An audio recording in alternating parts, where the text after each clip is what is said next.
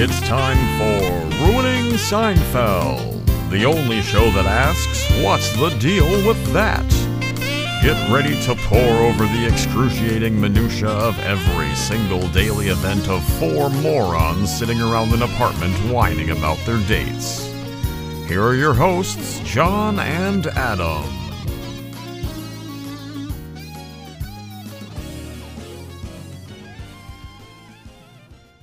Hey there, and welcome to Ruining Seinfeld. My name is John. And I'm Adam. Today we'll be talking about the 6th episode of Season 2, The Chinese Restaurant. It aired May 23rd, 1991. It was written by Larry David and Jerry Seinfeld and directed by Tom Sharonis. I'm seeing a pattern here. Yeah, it seems to be the same three over and over, with a little Larry Charles sprinkled in. You know, Matt Goldman just for good measure. But the number one song on the Billboard chart this week, I Don't Want to Cry by Mariah Carey.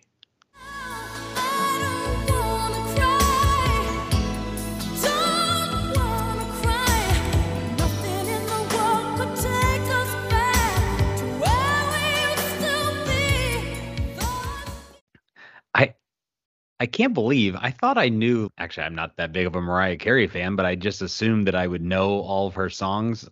I don't know this one, I don't think. I think it was one of her first ones, if I'm not mistaken. It's not a bad jam, you know? I mean, I don't have anything against Mariah Carey. I mean, her Christmas song, people start to hate that, I guess, but it doesn't bother me, you know? No, I'm the same.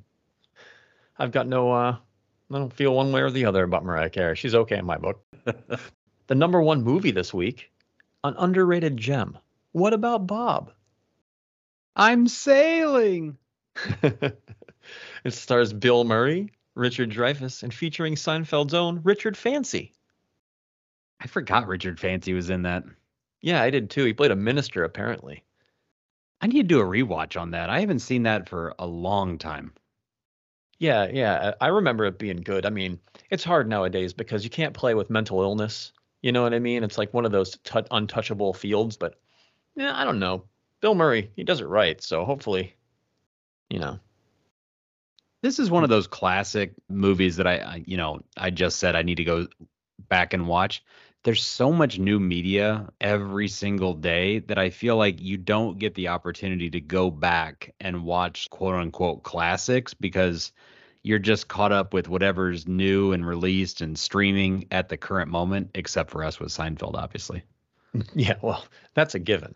But when I come back to it, I do revisit DVDs because I have a big shelf of DVDs, and I think one of my favorites to pop in is Cabin Boy. And when I return, I will be a cabin man. You're one of those fancy lads, aren't you? Yeah, it's a weird one. I saw that in the theaters. Well, back to Richard Fancy. Seinfeld fans are never going to forget his appearances as Mr. Lippman. What was your favorite Mr. Lippman appearance? I mean, this is a layup, and I don't want it to be a lazy pick, but it's got to be the best in the series. And Jason Alexander has already said that this is probably his favorite scene from Seinfeld, but it's the red dot when Lippman calls George into his office after the rendezvous with the cleaning lady. It's come to my attention that you... That is a good one. Who said that? She did. It's so good. He plays like it just so straight, and he's not giving George any wiggle room. It's a great performance by him. My favorite scene with Mr. Lippman, though, is when they're about to transfer over to Matsushima, and he goes up and he's like, I can't shake your hand. Germs. I know that part always bugs me so much because I was like, the biggest gripe I have with any show or any movie really is so many of these situations could just be solved by, I don't know, speaking. Exactly. And the funny thing is that guy should have said, oh, he has germs, or, you know, or like he's he has a cold. Yeah. Does that not translate that he's sick? No. Yeah. Like, look, I have this handkerchief. My nose is visibly red. Hilarious. Well, Adam, you ready to take this boiler out for a shakedown? Giddy up. Well, scene 1, we have stand up. I'm on the street the other day, make a pay phone call, go overtime on the call, hang up the phone, walk away. You've had this happen? What? phone rings. It's the phone company. They want more money. Don't you love this? And you've got them right where you want them for the first time in your life. You're on the street. There's nothing they can do. I like to let it ring a few times, you know. Let her sweat a little over there. And then just pick it up. Yeah, hello, operator. Oh, I've got the money. I've got the money right here. You hear that? That's a quarter. Yeah, you want that, don't you? So I got to start with, we got to do a wardrobe vibe check, right, with Jerry. So once again, he's rocking the stark white dress shirt, buttoned all the way to the top, no tie. So we've already chronicled this look before. And here's another example of this oversized sport coat that it looks like he bought off the rack and it was not tailored. So he looks kind of awkward in this whole outfit. It almost like the coat almost goes down to mid-thigh. It's just so big and baggy. Yeah, it's very shiny. It's a very shiny coat. It's almost like a double-breasted coat, if I'm not mistaken. Yeah, it's all wrong. Yeah. Most of his outfits are all wrong. I like how I all of a sudden am the fashion expert of Seinfeld when I consider myself to have no fashion sense. Well, because you know the colors and I can't tell the colors. So I figured you'd probably be better at like deciphering those kind of things than I would. Yeah, absolutely. And I'm looking at it. It definitely looks like a double-breasted coat. Those buttons are wide set. Yeah, this is one outdated stand-up for sure. Yeah, it's strictly about payphones. Yeah, I mean, I get the joke. It's happened to me before. Yeah, I never understood that. And of course, you know, the heyday of using payphones, I was probably in high school when you had a pager or whatever you had to call back. Like you tried every which way to get calls through without having to pay. And so you figured out all the little tricks of the trade, right? And then every once in a while you'd get the phone ringing back. One of my favorite ways to get a hold of somebody was, "Hey, buddy, don't hang up." Yeah, exactly. You every do the time. You know how many times I called my parents collect and was like, "Hey, I'm at the movie theaters. Come pick me up." Exactly. Do you accept the charges? No. Of course not. Let him rot. Yeah. But yeah, this is good by him answering the phone and kind of taunting the payphone lady of saying, "Oh, I've got the money. It's a quarter. I've got it right here." Back then, a quarter was like 4 phone calls. Absolutely. Or remember if you ever had to use a payphone for a long distance call and you had to just keep plunging quarters into the payphone? Please deposit another 25 cents. Yeah. Well, those were the days. There's a whole generation that might be listening to this that they've maybe never even encountered a payphone in the wild. I'm sure pretty soon people aren't going to even recognize that as a phone. So for all of those of you who've been our loyal listeners so far, and thank you, this is a little bit different one to tackle because we don't have multiple scenes. This is kind of the iconic part of the Chinese restaurant that it was all set within one location and it was just one giant long scene, which had never really been done before. And it kind of got met with mixed reviews. I believe they call it a bottle episode, if I'm not mistaken. Yeah, I think you're right. Yeah, like the parking garage was the same deal. Right. And it kind of caused, you know, the network execs to be like, "What is this? This is not going to work." To their surprise, however, it became one of the most popular episodes I think they've ever had. Yeah, I agree. If you ever talk to somebody about Seinfeld, they'll be like, "Oh, the one where the whole episode takes place in a restaurant?" Yeah, and it was, we'll get into it obviously, but there's just so many iconic quotes and scenes, and the whole thing is kind of revolutionary. Definitely. Is that too strong of a word? Revolutionary? No. Nah. It's revolutionary for us Seinfeld fans. Hey, you know, it was probably the first instance I ever encountered of it. So there's no inventory update, you lucky bastards. Yeah, we could talk about the scene, but nothing changes, so we're good.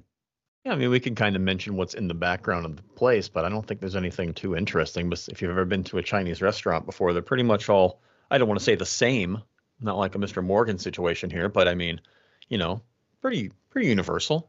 Yeah, I thought this was a good set design. It looks pretty good. I like this design a lot better than the fancy restaurant from the Busboy. Oh, of course. Yeah, for sure. It actually looks like a place that you'd want to eat at, Right. But if you watch as they walk into the restaurant, the inside of the restaurant doesn't match the outside facade of the restaurant. No, absolutely not. No, they just have to get more cops on the force. It's as simple as that. Cops. I don't even care about cops. I want to see garbage men. It's much more important. All I want to see are garbage trucks, garbage cans, and garbage men. You're never going to stop crime. We should at least be clean. I tell you what they should do. They should combine the two jobs. Make it one job, cop/garbage man. I always see cops walking around with nothing to do. Grab a broom. Start sweeping. You sweep, sweep, sweep, sweep. Catch a criminal, get right back to sweeping. You should run for mayor. Nobody listens. Where is someone? I'm starving. I think this is him right here. Oh. Is there a table ready? How many? How many? Is Tatiana coming? Well, I don't know. I have to call her, tell her where we are. Very lucky she's even considering seeing me at all.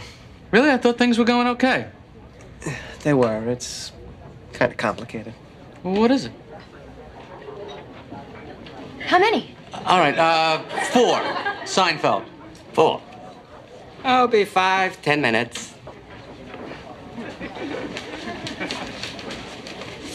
What do you want to do? Let's go someplace else. I am too hungry. We might as well just stay here. We haven't got that much time if we're going to make the movie. I'm gonna call Tatiana. Here's the phone. Tatiana. Excuse me, are you gonna be very long? Lashbrook, 4. So did I do a terrible thing? You mean lying to your uncle? I couldn't have dinner with him. Plan 9 from outer space. One night only. The big screen. My hands are tied. You know, it's a public phone. You're not supposed to just chit-chat. Jerry, get menus so when we sit down, we'll be able to order right away. Can't look at a menu now. I gotta be at the table. He knows I'm waiting. He sees me. He just doesn't want to look. Everything's got to be just so all the time with you, doesn't it? Hey, I offered you those cookies in my house.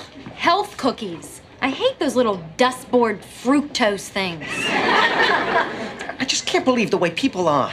What is it with humanity? What kind of a world do we live in? You know what else we notice as they walk into the restaurant? A gentleman dressed in a swanky 70s style clothing. I believe that's Ian.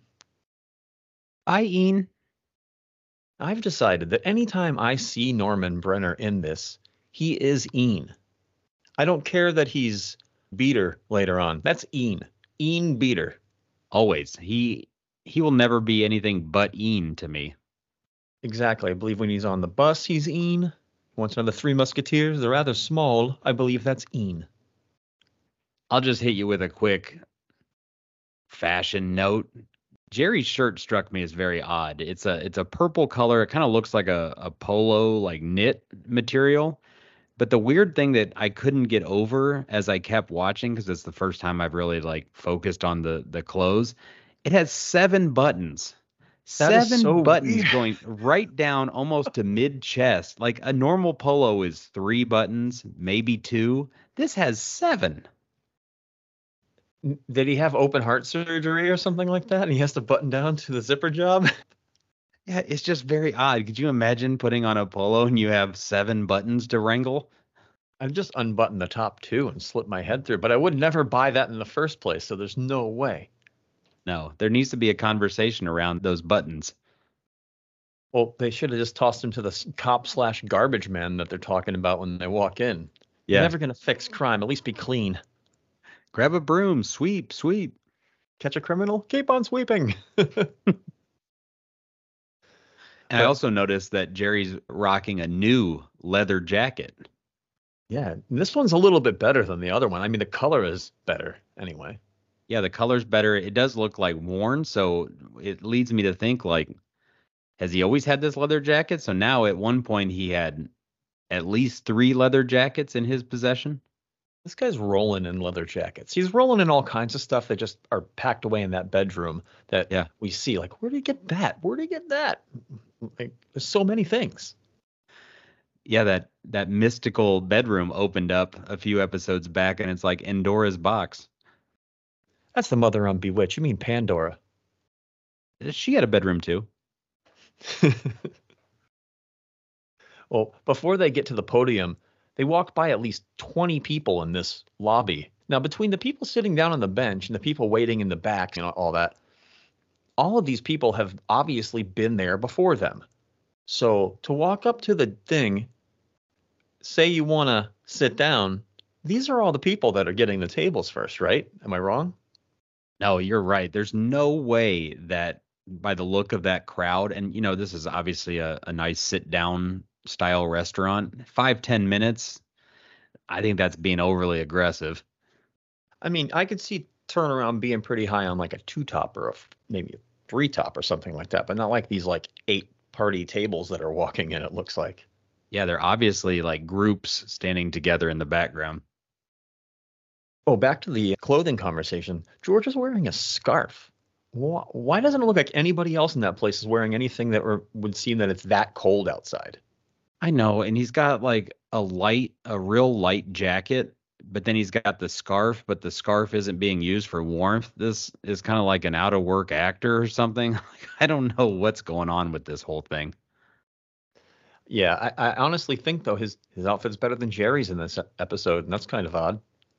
Yeah, it is strange. And then, I can't prove it, and I didn't go forward to look. I think Elaine's blouse is the same blouse she's wearing in the pic. Oh, I didn't notice. I'm trying to look at it now, but I can't tell the difference really. Is that the one with the nipple? Yeah, but we don't ever know what shirt she's wearing for the photo, but the shirt she's wearing before she goes over to Kramer's for the photo session is this like frocked collared, like kind of ivory or cream color with like some lace or something interwoven into it, and it looks like the same exact shirt. Okay. Do you hear all those fashion terms? Like, look at me. That's what I'm saying. You belong on 7th Avenue. And don't skip on the swank. Well, they walk up to the podium and they form a semicircle, just plant themselves there and start having a conversation. Why? Why just stand there and start talking? If it's that busy of a restaurant, you're going to have somebody coming right up behind you. And how comes we never see anybody coming up and putting their name in? Yeah, it's a good point. Is that just to drive home the fact that they're the only ones that are going to be like dealing with this arduous wait? And Jerry does have the right idea, though. Cop/garbage man is a good idea. I like that idea. Yeah, I think like if any police officer is working the beat and just walking around, why don't you spruce up the place while you're at it? Instead of mace, they can carry a little can of Febreze with them. Some Lysol, a nice rag, maybe a squeegee. Well, Elaine says, "Where is someone? I'm starving." No one's even looked at the podium yet. So how do they know if no one's standing there? George is like, there he is right there. Bruce walks up and says, "How many?" And then we find out they're waiting for Tatiana. Oh, one of the many unseen characters that we'll come across this episode. And Jerry assumes that Tatiana will be coming, so he says it'll be 4, Seinfeld. And I like how after George kind of leaves Elaine and Jerry, and Jerry's like, Tatiana. Yeah, like Jerry's that rolls name. his eye. Yeah. I've only met one Tatiana in my life, and she was from Haiti. She was pretty cool. I don't think I've ever met a Tatiana. But it took so long for George to talk about Tatiana right here. Have you ever worked in a restaurant? Yeah, when I was younger. Yeah, you know that you don't do that to the host when the host is waiting there. You don't just sit there and have a conversation. They're busy people, right? So, yeah, I don't know. But in case you're wondering, because I've come to the conclusion that Bruce never seats them because Tatiana never arrives. That's why they're constantly waiting, because they said 4, but in the service industry, if you don't come with your full party, they're not seating you. Yeah, and ever since you and I talked about this exact thing offline, now this puts a whole new spin in my mind of it's a perfectly legitimate reason why they're not getting seated. Yeah, and I actually came across something on Reddit a couple of days ago, just doing a little more research that finally cemented my knowledge base, if you will. It was a gentleman who actually spoke Cantonese, and he said that when he's talking to her, he says, no, they said there's 4 in their party. I'm not seating them until the 4th person gets here. Yeah, that's so wild. That's a mind-blowing fact. Yeah, and honestly, I'd like to make a call out to any of our listeners or anything out there that can shed some light on anything that is another language that we just cannot understand. You can call in and tell us what Antonio said in The Busboy, or even what other Antonio said in The Calzone. Anything. And we'd be happy to take your call and put it right on the air and get you the notoriety you deserve for being a Seinfeld superfan. Absolutely. Oh, another thing. If they would have just said 3, they would have got a booth or a 4-top. And they Right. would have had the 4th seat by default. Yeah, that's the old trick, right? If you have a 4 and you're waiting for the 4th, get 3. It's the same table. Exactly. Especially like a booth. You're sitting in a booth regardless, you know?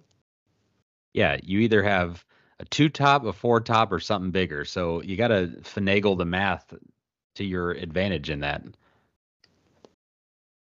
Well, George walks up to this guy on the phone. You And he notice what he's says, wearing? the executive. Another executive spotting. It's a different color. It's not like a khaki, but it's still a beltless trench coat, so I'll allow it. Yeah, absolutely. And we're gonna have to go back and have an executive count. That would be cool, I think. Yeah. We probably think do it in our so. heads right now. Nah, I'm not going to bother. So George asked the guy on the phone, are you going to be long? Now, this guy was on the phone when they walked into the restaurant. Then he got off the phone, and before George walked back over to the phone, he got back over to it. But it was a total dick move by him just to turn around and not even say anything. This guy's a complete jag. To not even acknowledge George or put his hand over the receiver and just say, hey, it's just going to be a minute, or just kind of a whisper, or even mouth the words, I'm sorry, I'll be just a couple seconds. I mean, it's obvious he's in a restaurant when he's on the phone. You can hear the clatter of everything in the background, I would assume, you know. Yeah. But the guy on the phone will come back in the puffy shirt as the photographer. Oh, yeah, you're right. Yeah, but even though this is years before that episode, I like to think it's the same guy. Wouldn't that be something? You know, the good thing is that George wasn't a jerk to him at the end of this thing, so he probably remembers George as being, oh, he was okay, if he does remember him at all. Do you think somebody remembers George? Is he a memorable person? How could you forget him? If you came across him, if he was being his normal George self and you came across him, you could not forget that guy. Yeah, that's probably a good point. Plus, he'd be like, hey, this guy was hounding me one time at a Chinese restaurant for a payphone. Yeah, like Jerry, I could see forgetting him. You know what I mean? No offense, but like he's pretty average Joe. Like Kramer, you're not forgetting that. Elaine, you're not forgetting her. You know, Jerry, sorry, buddy. Ruining Seinfeld host claims Jerry Seinfeld is forgettable. Elaine says she wants to get a menu so she can read it and figure out what she wants to eat, but Jerry says he has to sit down at the table to read a menu. Is that weird? Okay, so are you Team Elaine or Team Jerry? I'm Team Elaine on this. Give me the menu before so I can see what they have to offer. I'm so glad you went Team Elaine because I am Team Jerry. Oh, good. See, I like that we have like little conflictions because we both don't like cantaloupe, so we can't be on the same page all the time. Yeah, so if we're trying to choose a restaurant for a special occasion or like trying to figure out where we're going to go, I'll browse the menu online just real quick, just a real overview to see, okay, what kind of offerings, sandwiches, salads, steaks. I'll get a good idea of the menu, but I'm not drilling down into that till I'm sitting at the table. I want to go in fresh, just like Frank Costanza. I want to be surprised. I want to know what I'm in the mood for right when I'm sitting in that table, perhaps with my drink or my cocktail, and really whatever mood I find myself in at that very moment. Well, I can see that if you're looking at the menu online, But say if you're in the restaurant and you smell all the smells and you've got like already and you're going to be late for something on top of it, wouldn't you want to be a little more prepared? That's fair. I have been in that situation where we're trying to catch a movie like this episode, or you got to be somewhere on time, and then it's usually somebody in our party pushes me to really lock in on something, so we're ready to order. But other than that, I like to go in fresh. Jerry says, I offered you some cookies at my house. Yeah, and what does she call them? Those health cookies? Yeah, dustboard fructose things. We've seen on multiple occasions, Jerry has plenty of junk food. Pepperidge Farm cookies, chips, Oreos. That's just a few that I can come up with now.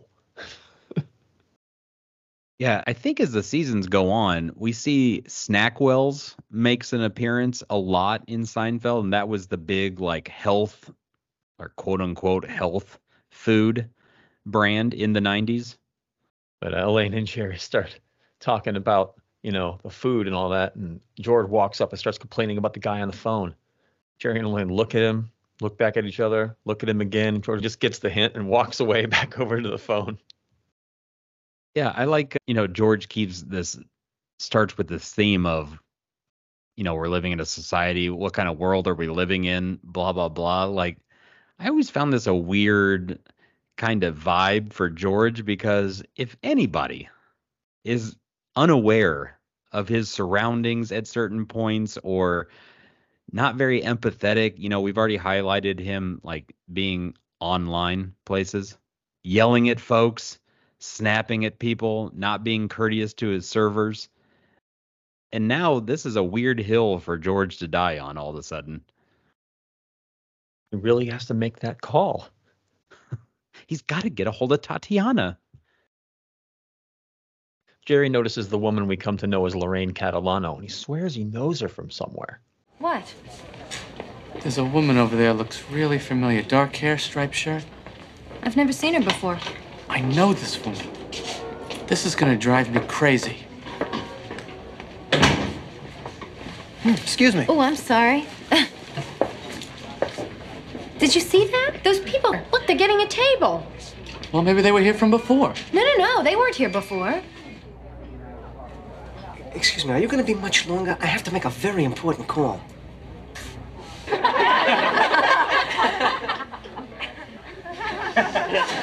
Find out what's going on. Excuse me. Didn't those people just come in? I believe we were ahead of them. Yeah. What's your name? Seinfeld? 我得啦，佢話佢有4個人，佢話佢嚟先。咁唔好講俾佢聽嚇。No, they were here before. Package 2. You ever notice how happy people are when they finally get a table? They feel so special because they've been chosen. It's enough to make you sick. Boy, you are really hungry. Hey!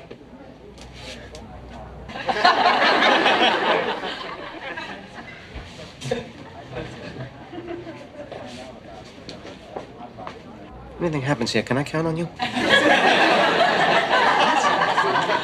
If we decide to go at it. Yeah, I want to get into a rumble. I have to get in touch with Tatiana. Look at his little outfit.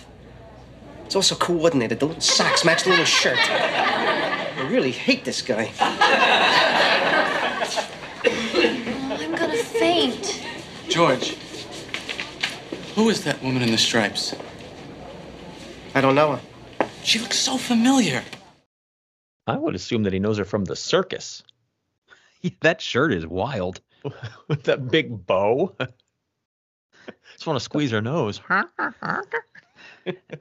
got a real like New Orleans parade vibe. Like it's a Mardi Gras shirt. The Grand Marshal of that. Yeah. Either her or Miss Conchita Alonso. No, wait. Stacy Keach. A group of people walk by Elaine and Jerry, and one of them bumps into Elaine. And that wouldn't have happened if they weren't just standing right in the middle of the lobby. Yeah, they are smack dab in the middle of the way. I'll never understand why people feel the need to stand constantly in the way. Unless you're conducting business, move to the side. You're holding up the means of production. I'm always to the side of places. And I'm not what you would call a wallflower by any means. I get out of the way. You understand the sense of urgency, especially in a situation like a restaurant where people are going to be maneuvering around you constantly. Yeah. I don't know. Just call you Mr. Courteous. Yeah, right? Just want to be out of the way. And George is up behind that guy again. We get the second dick move from the guy on the phone, and George is seething at this point. Yeah, he just refuses to acknowledge George. The old back turn. What a power move. Bruce will call out the next people to be sat. Jerry and Elaine are confused. They walk up and ask why those people got sat, that they were before them. That's when the woman walks up and starts speaking to Bruce and says, probably like, we have a table, let's seat them. And he's probably telling him, no, there are four people. When the fourth person shows up, you watch his mannerisms, it looks exactly like what he's saying to her. I have no reason to not believe that, and I hope that is 100% legit from the Reddit post, because, like I said, that changes my whole perspective on the entire episode. Well, George is really upset at this point, and he whistles at the guy on the phone, who just gives the third dick move and smiles at him when he turns around. It was a good whistle. Yeah, I can't whistle like that. But I noticed that George is holding his little black book in his hand.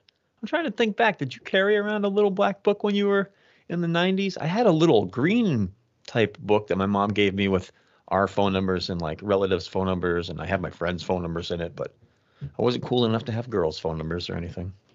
No, I definitely didn't have a little black book, and that's something that you saw on TV shows, right? Around this era, it was always the real ladies' man always had a little black book, but I didn't have one. I think I had a card that I kept in my wallet that had like important phone numbers on it, but that was about it. George calls Jerry over. If anything happens here, can I count on you? We decide to get into it? Yeah, like I want to get in a rumble. To be completely honest with you, in a normal situation, your friend would automatically have your back. But if this is George Costanza we're talking about, you know he's the one that's going to be causing the problem. Yeah, in this situation, I wouldn't find myself asking my buddy if he can, help me out or if he has my back. It would be like, hey, something might be going down here. Just be prepared. I'm so lucky I haven't been in that situation for a really long time. It's great. But Jerry asked George, who's that woman in the stripes? George sort of said, I don't know, the Hamburglar? Rebel. That lady, I can't get over how silly she looks, man. Yeah, it's an absurd top. Now that we keep thinking about it, like she almost looks like, I don't want to say a court gesture, but it was one of those like Renaissance people. They maybe had like a long trumpet, like the big frilly collars, that that Jerry talks about in The Butler. For sure. That outfit's out of control. I mean, she comes out later in a little jacket over top of it, but that bow is still prominent. It's not fair that people are seated first come, first served. It should be based on who's hungriest. I feel like just walking over there and taking some food off of somebody's plate. I'll tell you what. There's $50 in it for you if you do it.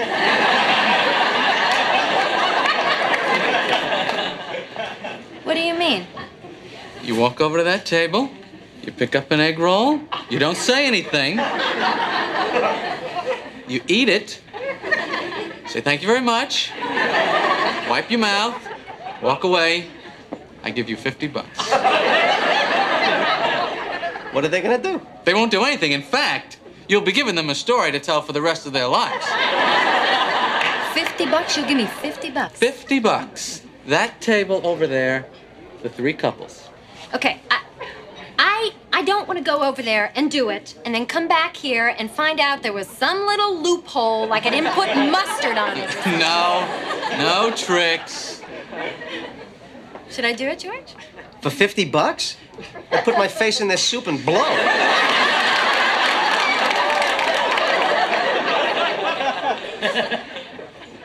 All right.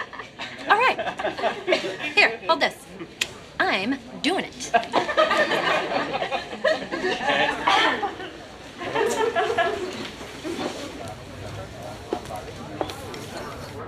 I know this sounds crazy, but the two men who are standing behind me are gonna give me $50 if I stand here and eat one of your egg rolls.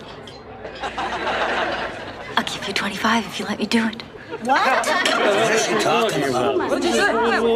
What did she say? Someone tell me what she said. What did she say? Did you see that? What were you telling them? I offered them 25. They had no idea what. And Elaine says, seating should be based on who's hungriest. And how would that exactly work? I'm hungrier than you. No, you're not. Prove it. Give me your arm. He took a bite out of me. I guess he's hungrier than me. Cannibalism would be the only way to tell if someone was hungrier than the other person. Yeah, that's the ultimate hungry, right? It'd be kind of funny to think about every restaurant has their own gauge when you walk in. You know, this is Applebee's test of how hungry you are. It's some sort of mini challenge. Wave a chicken wing under your nose if you start drooling instantly. This guy's really hungry. Let's get him in there. Stat. Yeah, exactly. So Elaine says she's so hungry she just wants to walk in there and get some food right off of somebody's plate. And I love this move from Jerry of offering a 50 spot to Elaine if she would do it. But seriously, though, if you were to do it, how long do you think it would take you to eat the entire egg roll? And conservatively speaking, depending on temperature, at least a minute or two. I mean, I have to say, you got to chew it. You know, those things aren't just, you know, if it's hot inside, you while you're eating it, you know. I would like to think that if one of my buddies offered me $50 to go take somebody's food and just eat it in front of them, that I would have the guts to do it. But I got to think in that moment, I freeze just like Elaine did. Yeah, I don't think I would, because you never know. Those old people, maybe. That's a different story. They're not going to, like, jump up and beat you. Unless it's McMain and he has the cane. Eat hickory. You're totally right. It all depends on the table dynamics. Those three couples right over there, and they're all wearing, like, tap-out shirts. And they have spiky. Yeah, exactly. Spiky Ed Hardy hair. jeans. Chains on their wallets and things. Yeah. I don't know. Jerry wants her to stay in there, eat the egg roll, and then say, thank you very much, wipe your face, and walk away. I think I'd rather put my face in the soup and blow. It'd be way quicker. You'd be out of there so much sooner. Where did George even come up with that? Like saying, I'd rather, for $50, I'd stick my face in the soup and blow. Have you seen anybody blow into a bowl of soup? Not outside of a Russ Meyer film. Well, Elaine goes into the dining room to attempt the egg roll mission. I like how she just hands Jerry her purse and hikes up her pants. She's like, I'm doing it. Yep, exactly. The pants hike is it's not a very common move, but it's great. She means business. It's like Timmy in the double dip. Yeah. Is that right? And she walks up to the table. Do you think she's actually talking through her teeth there, or is the dialogue added in post? No, absolutely it's dubbed over. I think if she was, though, that's pretty great. I can't do that. I mean, she would have a second career as a ventriloquist because those teeth are clenched. Her mouth is completely wide open, and the voice is clear as day. What'd she say? What did she say? And that's the best part because obviously those voices are overdubbed too, and it's Larry doing like all of the voices. And the funny thing is like none of them correspond to any of the men at the table at all. No. What did she say? What is that? What did she say? $25. Jerry says, hey, George, the phone's free. And George says, hallelujah. But he only believes in God for the bad things. Good point. George, the phone's free. Hallelujah. Hey, excuse me, I was waiting here. Where? I didn't see you. I've been standing here for the last 10 minutes. I won't be long. That's not the point. The point is, I was here first. Well, if you were here first, you'd be holding the phone.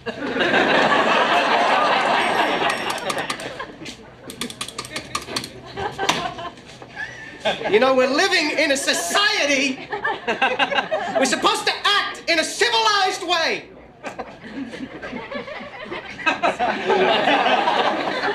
Does she care? No. Does anyone ever display the slightest sensitivity over the problems of a fellow individual? No. No. A resounding no. Hey, sorry I took so long. Oh, that's okay, really. Don't worry. People fast. Did Gandhi get this crazy? I'm gonna go walk around and see what dishes look good. I told my uncle I had a stomachache tonight. You think he bought that? Yeah, he probably bought it. So what happened with Tatiana? I shouldn't even tell you. Come on. Well, after dinner last week, she invites me back to her apartment. I'm with you. Well, it's this little place with this little bathroom. And it's like right there, you know? It's not even down a little hall or off in an alcove. You understand? There's no buffer zone. So we start to fool around, and it's the first time, and it's early in the going. And I begin to perceive this impending intestinal requirement whose needs are going to surpass by great lengths anything in the sexual realm. So I know I'm going to have to stop. And as this is happening, I'm thinking, even if I can somehow manage to momentarily extricate myself from the proceedings and relieve this unstoppable force, I know that that bathroom is not going to provide me with the privacy that I know I'm going to need. This could only happen to you. So, I finally stop and say, Tatiana, I hope you don't take this the wrong way, but I think it would be best if I left. You said this to her after? No. During. Oh, boy. Yeah. Wow. So? So I'm dressing, and she's staring up at me, struggling to compute this unprecedented turn of events. I don't know what to say to reassure this woman, and worst of all, I don't have the time to say it. The only excuse she might possibly have accepted is if I told her I am, in reality, Batman. And I'm very sorry, I just saw the bat signal. It took me 3 days of phone calls to get her to agree to see me again. Now she's waiting for me to call, and she's still on the phone. He walks over to grab it, but a woman gets over there and grabs it before him. As much as I want to cheer for George, I gotta side with the lady on this. He says, I was standing right here. No, you weren't, George. You were way across the lobby. And not only that, she had her arm out before he did. When it came to reaching for the receiver. And that's why she makes a great point with, if you were here first, you'd have the phone. She reminds me of Sigourney Weaver a little bit. She does have a Sigourney Weaver vibe to her. George puts his hands on the receiver to stop her from making the call. Yeah, I might put the receiver right down on his fingers. Something like that. Look, I'm a pacifist, man. I don't want to fight anybody, but this aggression will not stand, man. I was just gonna say, you're like Donnie. And I try to be as chill with everybody as I possibly can, but blatant aggression, no thanks, man. I'm against that. I once too dabbled in pacifism. Not Nam, of course. My buddies didn't die face down in the muck, so you couldn't make your phone call in a Chinese restaurant. When the woman finally makes her call, it sounds like she's dialing some numbers. But after she puts her coin in, her hand is nowhere near the dial pad. And then it sounds like she punches 4 buttons. And then when it cuts away, it sounds like she punches 6 more buttons. Now, is she making a long distance call, or did you have to dial area codes in New York back then? I have no answer for you. Hey, man, there's no scene changes, so we're picking all the nits that we can out of this thing. Yeah, and this is where your style of watching this really comes into play, how you listen to a lot of episodes, because that's something that I probably wouldn't have picked up with all the background noise. Yeah, because when I listened to it first, I was like, that sounds weird. And then I watched it. I'm like, wait a minute. She didn't even put the coin in yet. Like, do you have to dial certain numbers before you put the coin in? What is this? Are they calling England? I don't understand. Yeah, maybe she's making an international call. Hold on a second, honey. I have to go call England. Well, George walks away irate and says one of his most famous lines in the show. You know, we're living in a society. The woman plugs her ears so she can't hear. That's a nice attention to detail she did, though. Yeah, I agree. And this goes back to my earlier point of I'm going to go on a limb and just say George is kind of a hypocrite in this. Yeah, no, he's a hypocrite in a lot of situations. That's true. But then he gives the payphone guy, the original payphone guy, a pass as he walks by. Hey, sorry about that earlier. And so they start fondling each other almost. It's really weird. Yeah. It's like touchy. He's like, oh, don't worry about it, you spineless worm. I was just going to say, I was going to use spineless too. Like, that is total Costanza right there. No, that's okay. Like, shut up. You're hating that guy 5 minutes ago. I would have turned my back on him like he did to me. Yeah, been like, smile at him and be like, oh, yeah, hey. Maybe give him the thumbs down. Hold your nose and roll by.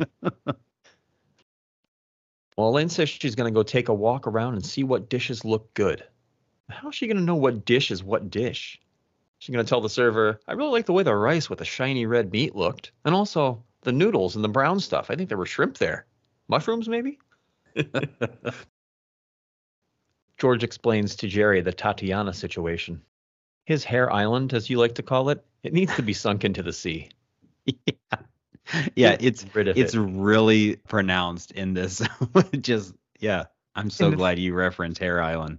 And the thing with it is in those first couple episodes, it was darker and there was more hair, obviously, and it's not his fault that he's losing his hair, but get rid of it.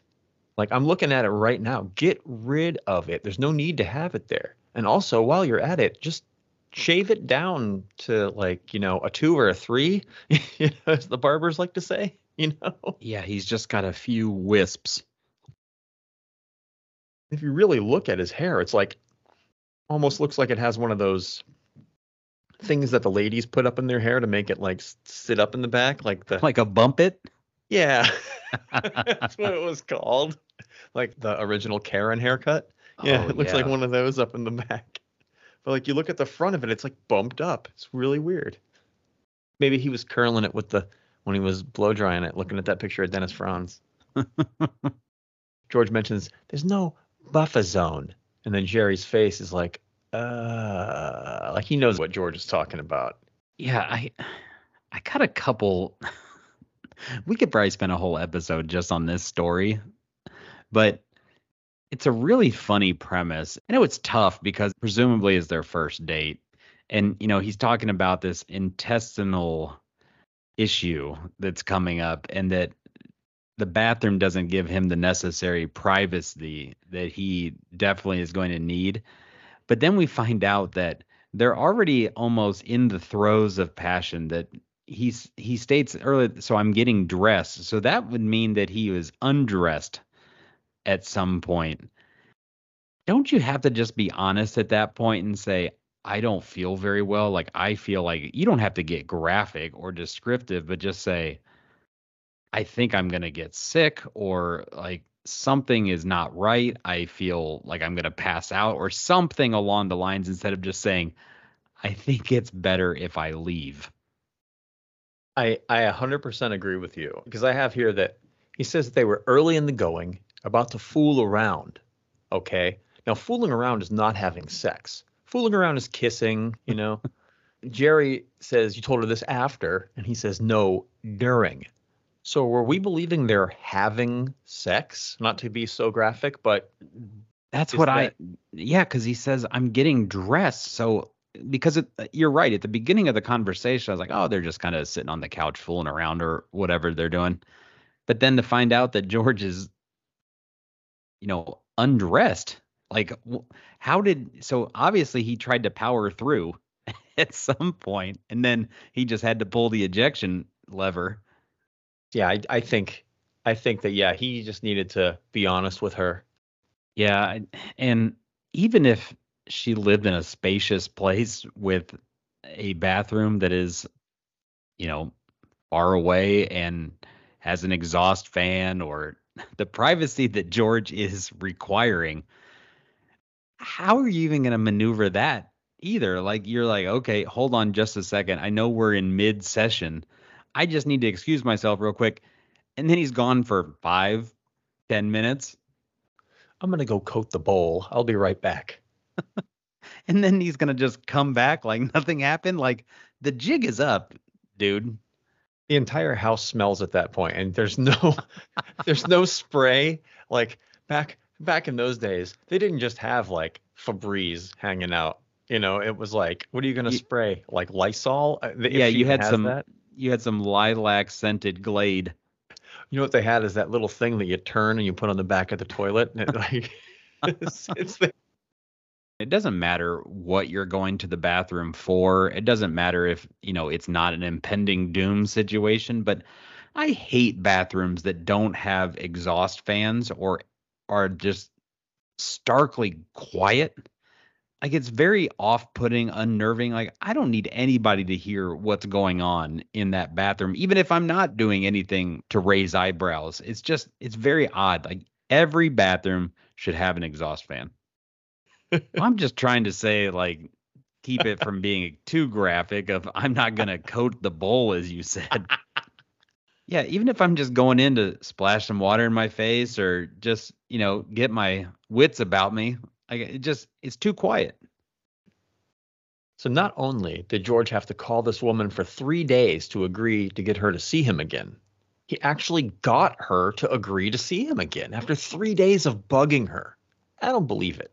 Which is crazy because, not to get too superficial and something we've talked about, if you're Tatiana and George Costanza in all of his glory pulled that move, wasn't honest with her, just flat out said he's got to get out of there, would you give him a second chance?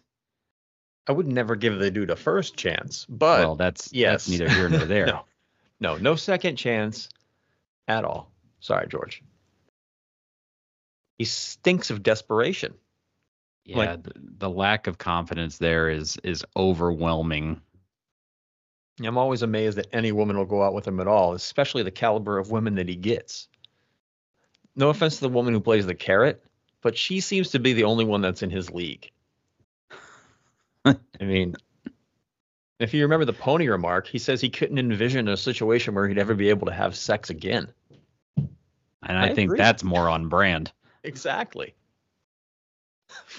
Elaine walks up to Jerry and George says, I hate this place. I'm never coming back here. And I think she's right, because the only other time that they're at Hunan on 5th is with Mr. Peterman.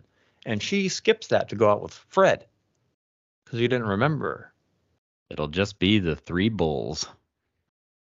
Fong has been most accommodating. I hate this place. I don't know why we came here. I am never coming back here again. Who is that woman? Remember when you first went out to eat with your parents? Remember? It was such a treat to go and they serve you this different food that you never saw before and they put it in front of you and it was such a delicious and exciting adventure. And now I just feel like a big sweaty hog waiting for them to fill up the trough. Oh, she's off. Jerry, talk to that guy again. What am I gonna say? Tell him we want to catch a movie and that we're late.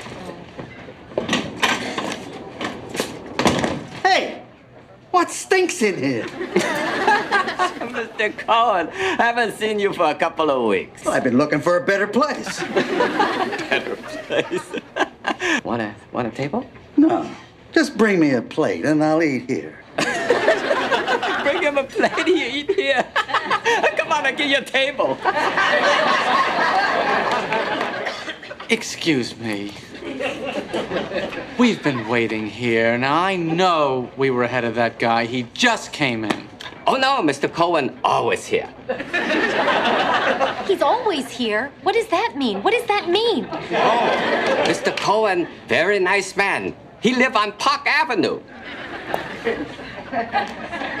Where am I?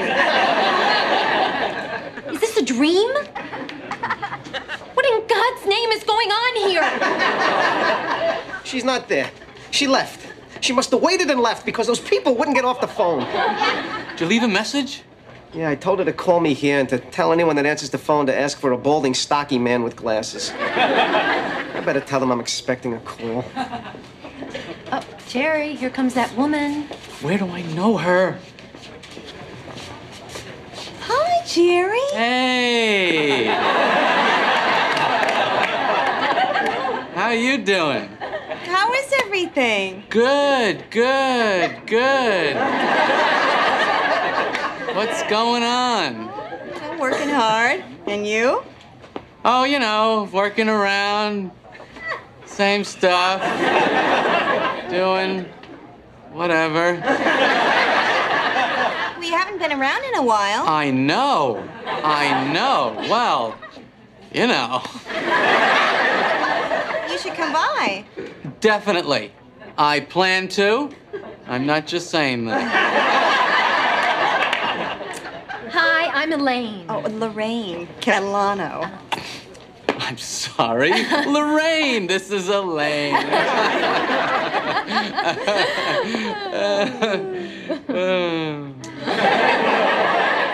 Well, it was nice seeing you, Jerry. Yeah, nice meeting you. Oh, nice to meet you too, Lorraine. Oh my God, Lorraine. That's Lorraine from my uncle's office. I am in big trouble. The one you broke the plans with tonight? Yeah, she works in his office. Now she's gonna see him tomorrow and tell him she saw me here tonight. He's gonna tell his wife's gonna call my mother. Oh, this is bad. You don't know. The chain reaction of calls this is gonna set off. New York, Long Island, Florida, it's like the Bermuda Triangle. Unfortunately, nobody ever disappears. My uncle to my aunt to my mother to my uncle. And my uncle to my cousin to my sister to me. You should have just had dinner with your uncle tonight and gotten it over with. It's just a movie. Just a movie? You don't understand. This isn't plans 1 through 8 from outer space. This is plan 9. This is the one that worked. The worst movie ever made. I like this line, Elaine talking about how it used to be a fun experience when you'd go out to eat with your parents and it was all this new food and now she just feels like a big sweaty hog waiting for them to fill up the trough. George finally gets his phone and then all of a sudden, hey, what stinks in here? You know how many times I've quoted that? I love the Mr. Cohen character so much. But he's dressed just like Morty. Yeah, that sport coat is something else. And Bruce says he hasn't been there for a while, and he says he's been looking for a better place. I love that one. And it's so good. And, you know, Jerry and Elaine are totally confused by this whole interaction, how he gets seated right away. And when they call him out on it, he's like, oh, Mr. Cohen's always here. He's like, always here? What does that mean? Well, Bruce does get him a table, and he walks barely 2 feet in the room, and he's already back at the podium. Bruce is quick. And I like that, you know, George obviously didn't get Tatiana on the phone. He left a message to tell her to ask for a balding, stocky man with the glasses. Like, dude, you just got her to like give you a second chance, and now you're sowing seeds of doubt back into her brain. And she knows what he looks like. Right. How about just the name? At this point, Bruce could have just told them, look, here's the deal. That's just one guy by himself. Of course I can give him a table for 1 or 2, you know. You lied to me about 4 people. But I think he's just messing with him at this point. Oh, totally. Yeah, he's got all the control, and it's a power move. And they start talking about the movie and how it's the worst movie ever made. And I got news for you. I have Plan 9 on VHS. It's not the worst movie ever made. I was just going to ask you if you've actually seen it. Oh, I've seen it multiple times. And I've seen Ed Wood, the movie that Tim Burton made about the making of Plan 9. I think Plan 9 is actually pretty good for how it's made. Like, I mean, the acting is whatever. But, I mean, honestly, for what they had going on back then, I think he did okay. Elaine says, Jerry, here comes that woman. Where do I know her from? Lorraine walks up and he's like, "Oh, yeah." Have you ever had to do that with people? All the time. And I have so many like people that you would call acquaintances. I'm terrible with names. Admittedly terrible. Could have talked to these people 15 times and I still don't know their name. And it's not their fault. It's just my brain doesn't work with names for some reason. Congratulations, you're not important enough to remember. Well, he didn't have to say it like that. No, I just tell everybody I have facial blindness. Oh, that's good. No, it works until they hear this podcast and be like, dude, he knows every bit character. Well, Lorraine says she misses him coming around, and Jerry's like, I know. I find out that she works with his uncle. Now, which uncle are we talking about? I don't see Uncle Leo in any kind of profession that requires an office. Yeah, I don't know what he'd be doing. It's hard to think about the job that Leo had before we meet him. Yeah, I got to think it's another uncle. Well, if you listen to what Jerry says, he says, it'll go from my uncle to my aunt to my mother to my cousin to my sister. So we hear all these unseen characters, his aunt, his uncle, his sister. Yeah, the sister. Do we ever hear about his sister in any other episodes, or is this the only one? This is the only one. That's what I thought. I'd like to think that it's canon, because why would he mention it to Elaine? Because Elaine would obviously know that there's no sister. Yeah, no, I think it's legit. So interesting turn of events. But yeah, when you think about it, it has to be Helen's side of the family. So I would think so. And I like when he's going through all the relatives he's going to hear from, and he's like, you know, from New York to Long Island to Florida, he's like at the Bermuda Triangle. But then he hits with the unfortunately no one ever disappears. I feel like when we were kids, you heard more about the Bermuda Triangle. Am I wrong? Yeah, it's that damn alien autopsy. That's what's getting all the headlines now. But I feel like there was always unsolved mysteries, and at least like once every season there was something about the Bermuda Triangle. I feel like we were really into the heyday of Bermuda Triangle conspiracies. Well, there weren't very many satellite imagery websites that you could just zoom down and see that there's nothing there but water. Right. No, you're right. And you couldn't look on Wikipedia or anything to disprove anything. Well, at this point, they're so desperate to sit down, I'd just say, our fourth person isn't showing up. Sorry about that. It'll just be 3. They talk about bribing Bruce. Hey, I got news for you. If we're making this movie, we got to get a table immediately. All right, look it. Let's stop fooling around. Let's just slip him some money. In a Chinese restaurant, do they take money? Do they take money? Everyone takes money. I used to go out with a guy who did it all the time. You just slip him $20. $20? Isn't that excessive? Well, what do you want to give him, change? It's more than the meal. Oh, come on. We'll divide it up 3 ways. All right. 7, 7, 6. I'm not gonna eat that much. I'm counting your shrimps. Okay, who's gonna do it? Oh, no, I can't do it. I'm not good at these things. I get flustered. Once I tried to bribe an usher at the roller derby. I almost got arrested. I guess it's you, Jer. Me, what about you? Oh, I can't do that. It's a guy thing. The women's movement just can't seem to make any progress in the world of bribery, can they? Give me the money.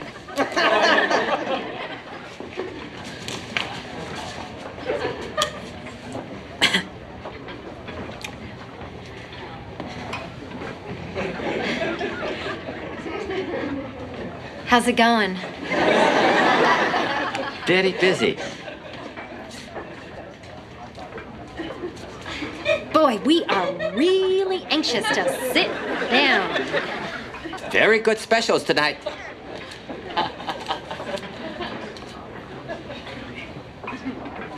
If there's anything you can do to get us a table, we'd really appreciate it. Oh, what is your name? No, I want to eat now. Yes, whole sea bass dinner tonight. Very fresh. Here, take this. I'm starving. Take it. Take it. Dennison, 4. Your table is ready. No, I want that table. I want that table. Oh, come on, did you see that? What was that? He took the money. He didn't give us a table. You lost the 20. Well, how could he do that? You didn't make it clear. Make it clear? What a sorry exhibition that was. All right, let me get the money back.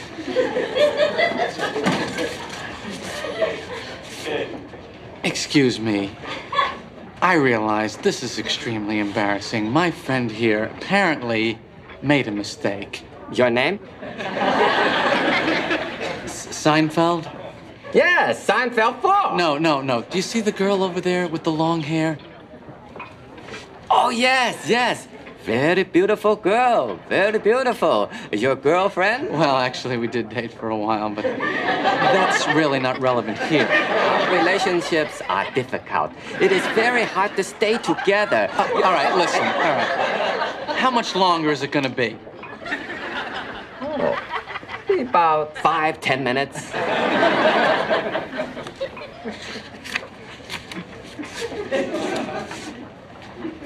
So? There seems to be a bit of a discrepancy. So when are we gonna eat? 5-10 minutes. You should have left earlier. I told you. We get an unseen character. Elaine talks about this guy who used to bribe the maitre d' at restaurants to get them tables. Now, have you ever done that? No. I don't go places that I need to. I don't think. They always just give you this little buzzer thing and they sit you down. Even at the nicest places I've ever been, I don't think I would ever slip somebody cash. Usually when you go to a nice enough restaurant, like you have a reservation to begin with. And of course, you know, George is all up in arms that they want to offer the guy $20. And cheapskate George rears his head, saying it's going to be more than the meal. And then when Jerry offers to split it 3 ways, George, of course, wants Elaine and Jerry to pitch in 7 and he'll cover 6. George says, I'm not going to eat that much.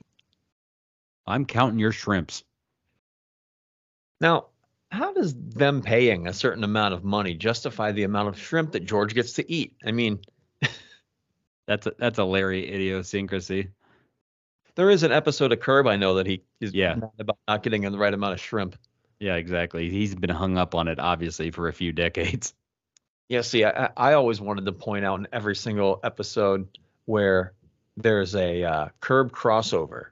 So I might leave that to you because you know a lot more about Curb than I do. But if anything ever is a simultaneous event, you should be like, in Curb, you know, and just come through with what you know about it, you know. We'll do. Yeah. But, you know, the extra in the background when Alea is trying to bribe the maitre d' is looking right at the camera until she noticed the camera's looking right at her. Elaine walks up to Bruce and starts trying to bribe him, but she's obviously no good at it. But unless the names are written in Cantonese, wouldn't she be able to see who was next on the list? She totally would. And when she drops that 20, you know, down on the book and he turns the page over the cash and then she's fiddling in the pages to get the cash. If I was that maitre d', I'd be like, you don't touch my book. Yeah, get out of here, lady. Then again, she is very beautiful. Relationships are hard. It's hard to stay together. Jerry walks up to the podium to get the money back, and he says, "See the girl over there with the long hair? Now, what kind of description is that?"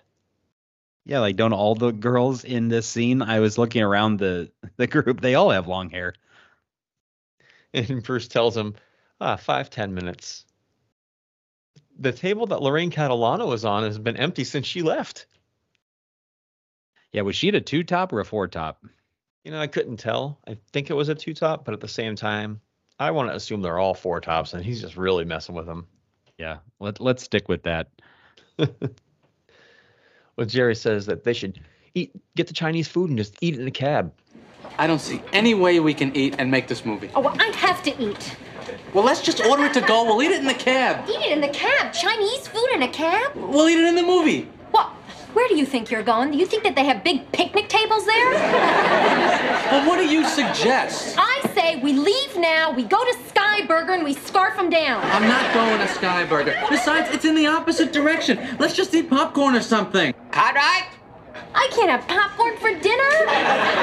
Cartwright! I have to eat. Well, they have hot dogs there. Oh, movie hot dogs. I'd rather lick the food off the floor. I can't go anyway. I have to wait here for Tatiana's call. Let me just check. Excuse me, I'm expecting a call. Costanza? Yes, I just got a call. I yell, Cartwright! Cartwright! Just like that. Nobody came up, I hang up. Well, was it for Costanza or... Yes, that's it. Nobody answered. Was it a woman? Yes. I tell her, you're not here. She said curse word, I hang up. She called. He yelled Cartwright. I missed her. Who's Cartwright? I'm Cartwright.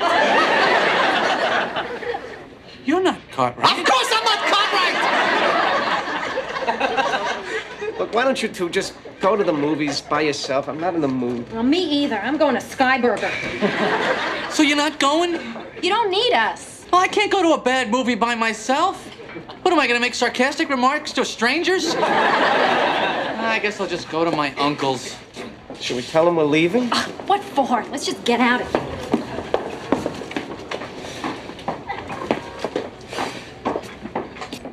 Seinfeld, 4.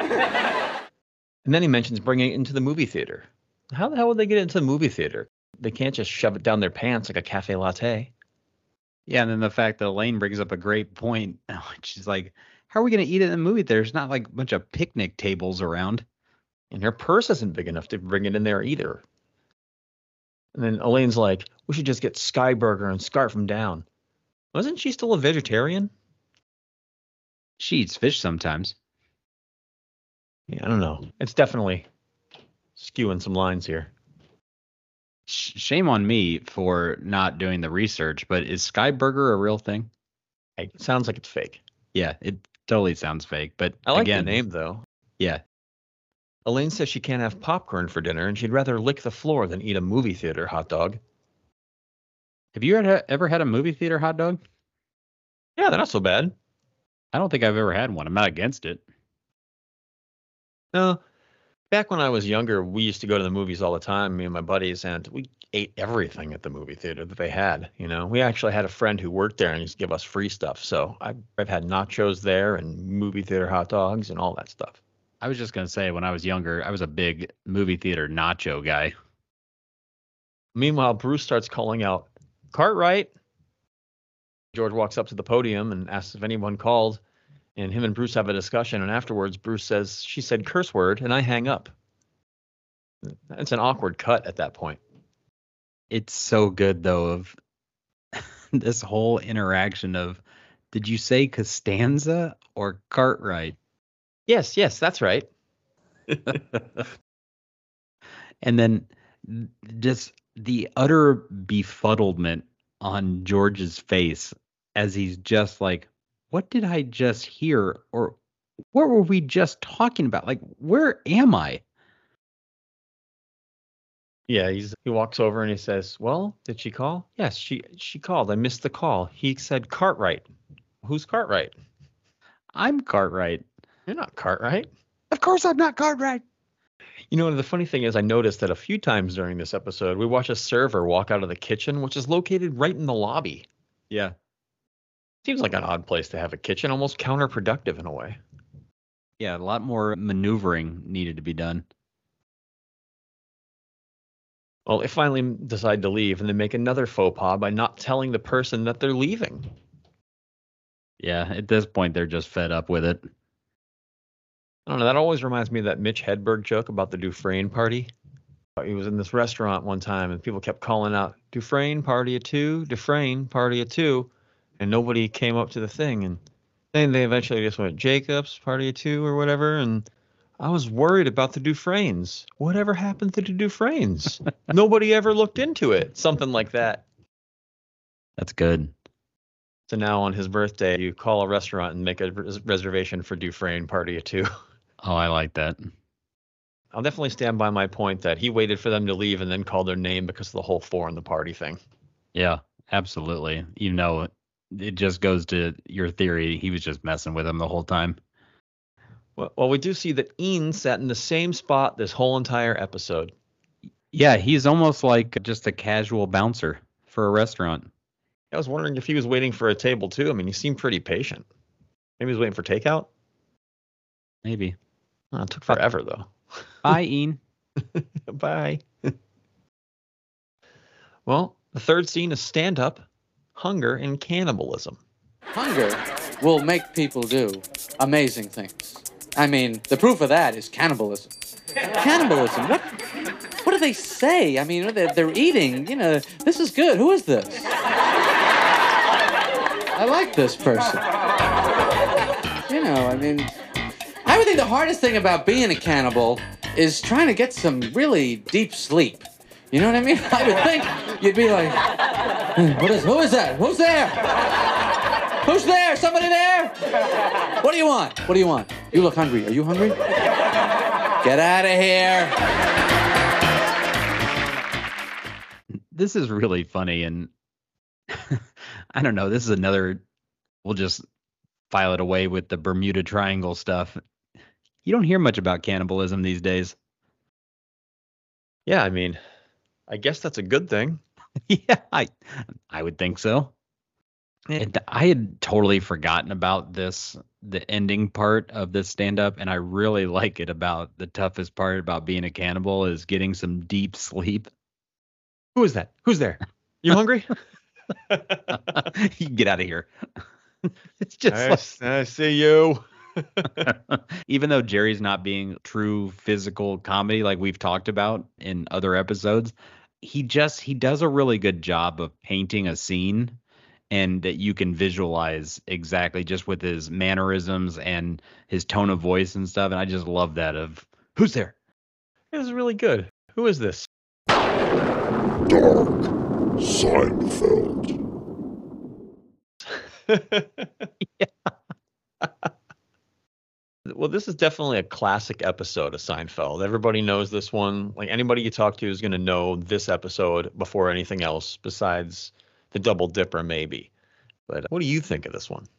I love this episode. It's one of my favorites. I've never really gone through the exercise. I can't believe I'm saying this, of like ranking my top episodes. Maybe that's something that we could have a mini episode on, or, you know, eventually down the line. But it's got to be in the top 20, probably.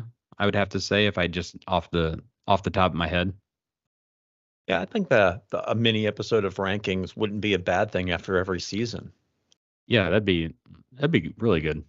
But all in all, I love this episode. There's so many, you know, memorable parts. There's lots of great quotes. I think it's really cool how they stayed in the same, you know, scene the whole time. It's always going to be one of my favorites. And it's kind of a polarizing topic with some fans. Some really like it and some don't like care for it. I don't think there's any hate around it, but it's interesting how people view this one. Yeah, I like that they all have good storylines. I do wonder what Kramer's doing in this episode, though.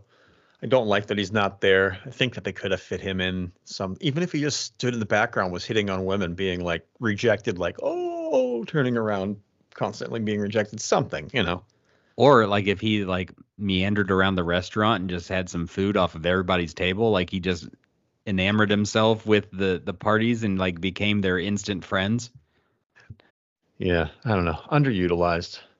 Or if when Tatiana bailed, they gave Kramer a quick call and he came and was their fourth. That would have been good. He just walks in the restaurant and nobody's there. You're like, where'd you guys go? Yeah. No, but overall, yeah, I do like it a lot, and I think the dialogue is really well written. Maybe a little Kevin Smithy at some parts.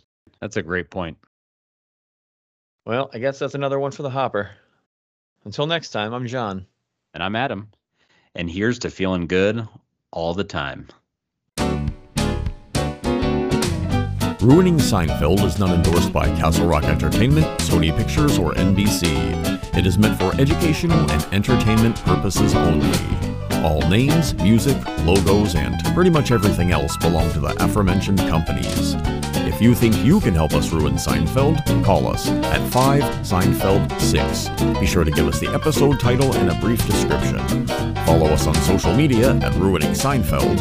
And if you like what you hear, please give us a 5-star review on Spotify, Apple Podcasts, or your platform of choice. Or not. The ball is in your court. Thanks for listening. Double goodbye.